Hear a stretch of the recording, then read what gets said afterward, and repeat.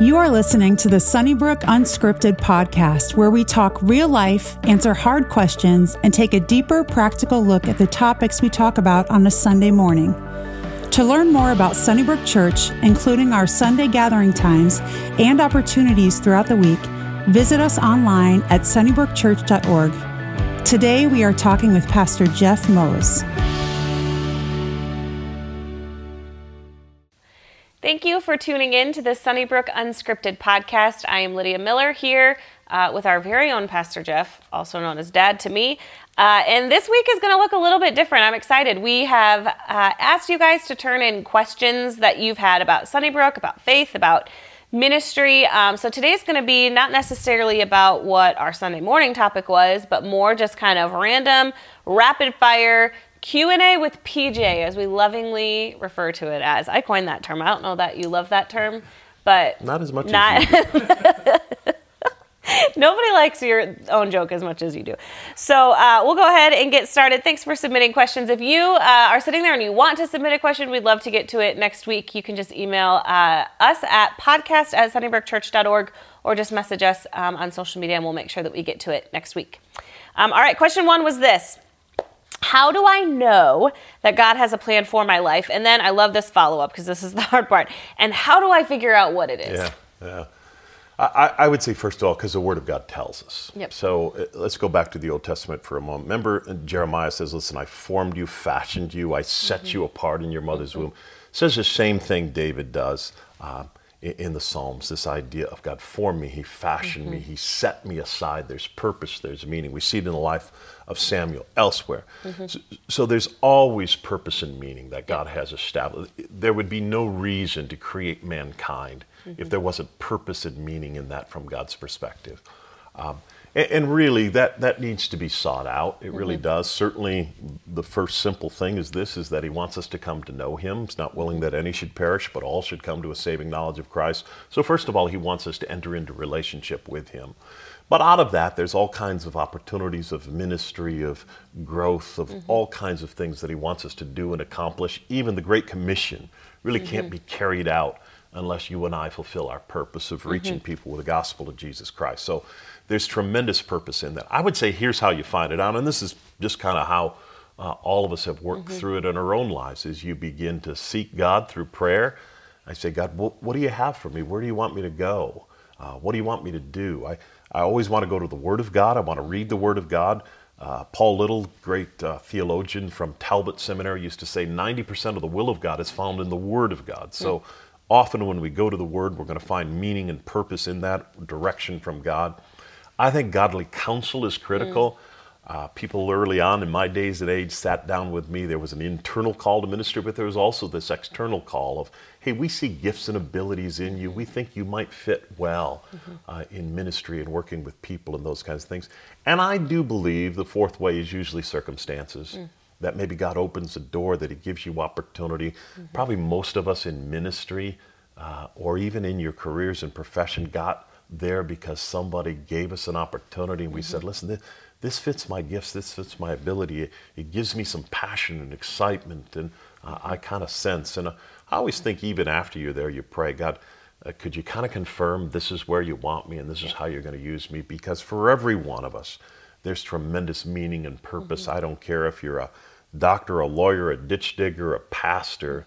There is a sphere of influence, sort of a mission field around you that God wants you to influence for the gospel of Christ. So what do you do? I'm going to add to this question a little bit because this is something we experienced when Trent and I were contemplating moving back. I was contemplating going into ministry, and I felt like we dedicated a lot of time in prayer to it, and honestly felt like we weren't really getting a clear answer. At least right away. And then I remember you telling me that you wouldn't hire me. So that also felt like a clear answer that I shouldn't go into ministry. But someday we ought to do a podcast on that alone. Here I am. Thanks to Kevin Negard. So what do you do if you feel like you've devoted yourself to, can you screw it up? Does every tiny decision matter in the scheme of life? I don't. I kind of agree. If you've ever heard Andy Stanley teach on this, I think we think there's just one thumbprint of a place we need to go, and if we mess that up, our whole life is going to be messed up. We're outside of the will of God. I don't think so. I really believe God can use us in any, again, sphere, influence. I think of Christ-centered teachers that are in the public school and the impact that they're making. They weren't called to ministry, but they've got a mission field and a ministry. I think of that almost in every avenue of life. And I think, in some respects, the will of God would be, hey, what do you like and have a passion for it? Go do it. Yep. And if you do it to me, to the glory of God, there's going to be all kinds of ministry and possibilities around that. So I think sometimes when we pray and we don't get an answer, it's very possible there's a sense in which we need to wait a little bit. God's going to open up a door. But I often would follow my heart, my passions, trust that God can take anything and ultimately use it for His good.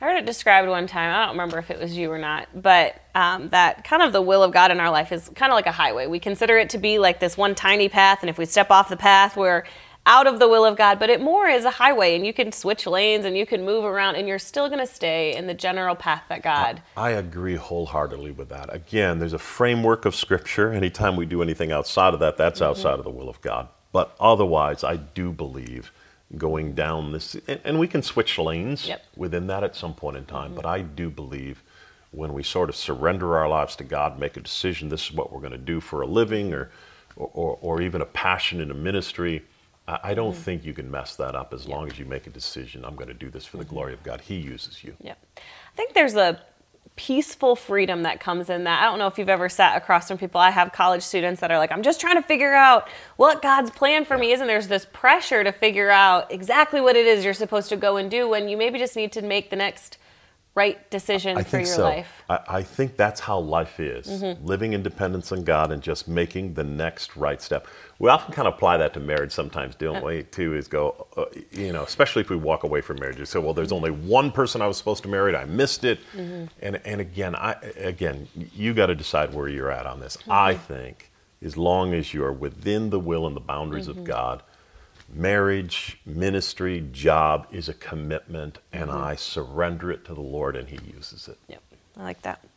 We had one question written in, and I loved this one, and I'm just going to read directly how she worded it. She just said, a discussion that her and her husband have often had and gotten a little bit heated about is the question of salvation.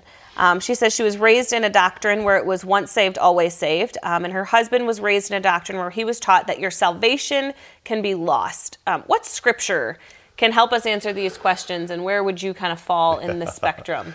That's a great question. I tell you, in all honesty, there's not a question I've struggled with more in my teenage years than this one. I used to jokingly say every time they had an altar call, I would go down again because I had messed up and I needed to receive Christ all over again. So I struggled with the doctrine of the assurance of salvation.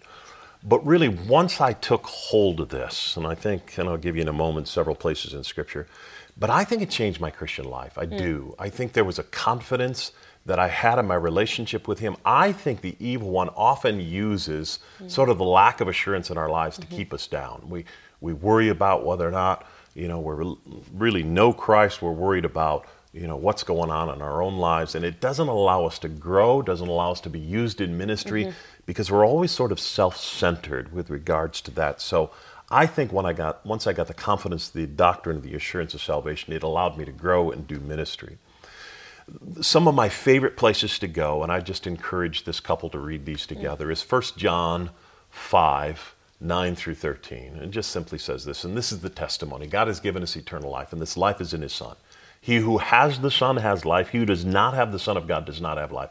And then he writes this, and this is the 5th chapter of 1 John. He's writing to Gnostics. He's trying to give them the assurance of salvation. So he says, listen, I write this, speaking of the entire epistle of 1 John. He's saying, listen, I write these things to you who believe in the name of the Son of God, that you may know. And the word is emphatic, definite. Not doubt, not question, not wonder, but that you may know that you have eternal life.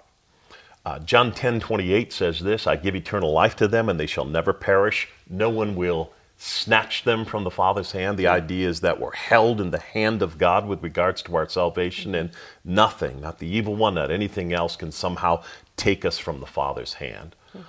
The other one I like, and this is a little bit unknown, but in John chapter 13, when Jesus begins to wash the feet of the disciples, he comes to Peter, and eventually he says to Peter, hey, listen, he who has bathed needs only to wash his feet. Meaning, he who is saved, once saved, always saved, is a child of mine. But as you go through life, you've got to wash your feet. You and I sin, and it breaks our intimacy with God, and we need to restore that. So on a daily basis, we need to confess. But once you've bathed, meaning received Christ as your Savior, you don't need to bathe every time you sin. And probably the other one I would quote is from from Ephesians chapter 1. I think it's about verse 14. Do you remember he says he's given to us the Holy Spirit as a seal of our redemption? And the word seal really refers to a king's signet ring, this idea that he presses it in a wax, and it's a signet ring and a symbol that only this king has, meaning this letter can never be opened except by the person to whom it's being delivered. If it was ever broken, then you'd recognize somebody. So he's saying, listen, there's a sense in which I've sealed you with the power of the Spirit of God until the day of redemption, meaning in the presence of Christ, then I'll open it. But you're sealed. In fact, it really refers to this idea of an engagement ring. You're betrothed to Jesus when you receive him as Savior and Lord. And there is the promise and the guarantee of the wedding banquet in heaven one day. So again, I would go to those scriptures. I would study them. Obviously, I hold to the doctrine of the assurance of salvation. I think it does good things for you. But those are the scripture I'd use. I love that. That's awesome. Well, thank you so much for tuning in today. Again, if you have questions that you want answered, if you're fighting about something over the dinner table, let us fight about it here for you instead. We would love to hear. It's podcast@sunnybrookchurch.org, or just send us a message on social media and we'll be sure to cover it. We'll see you next week.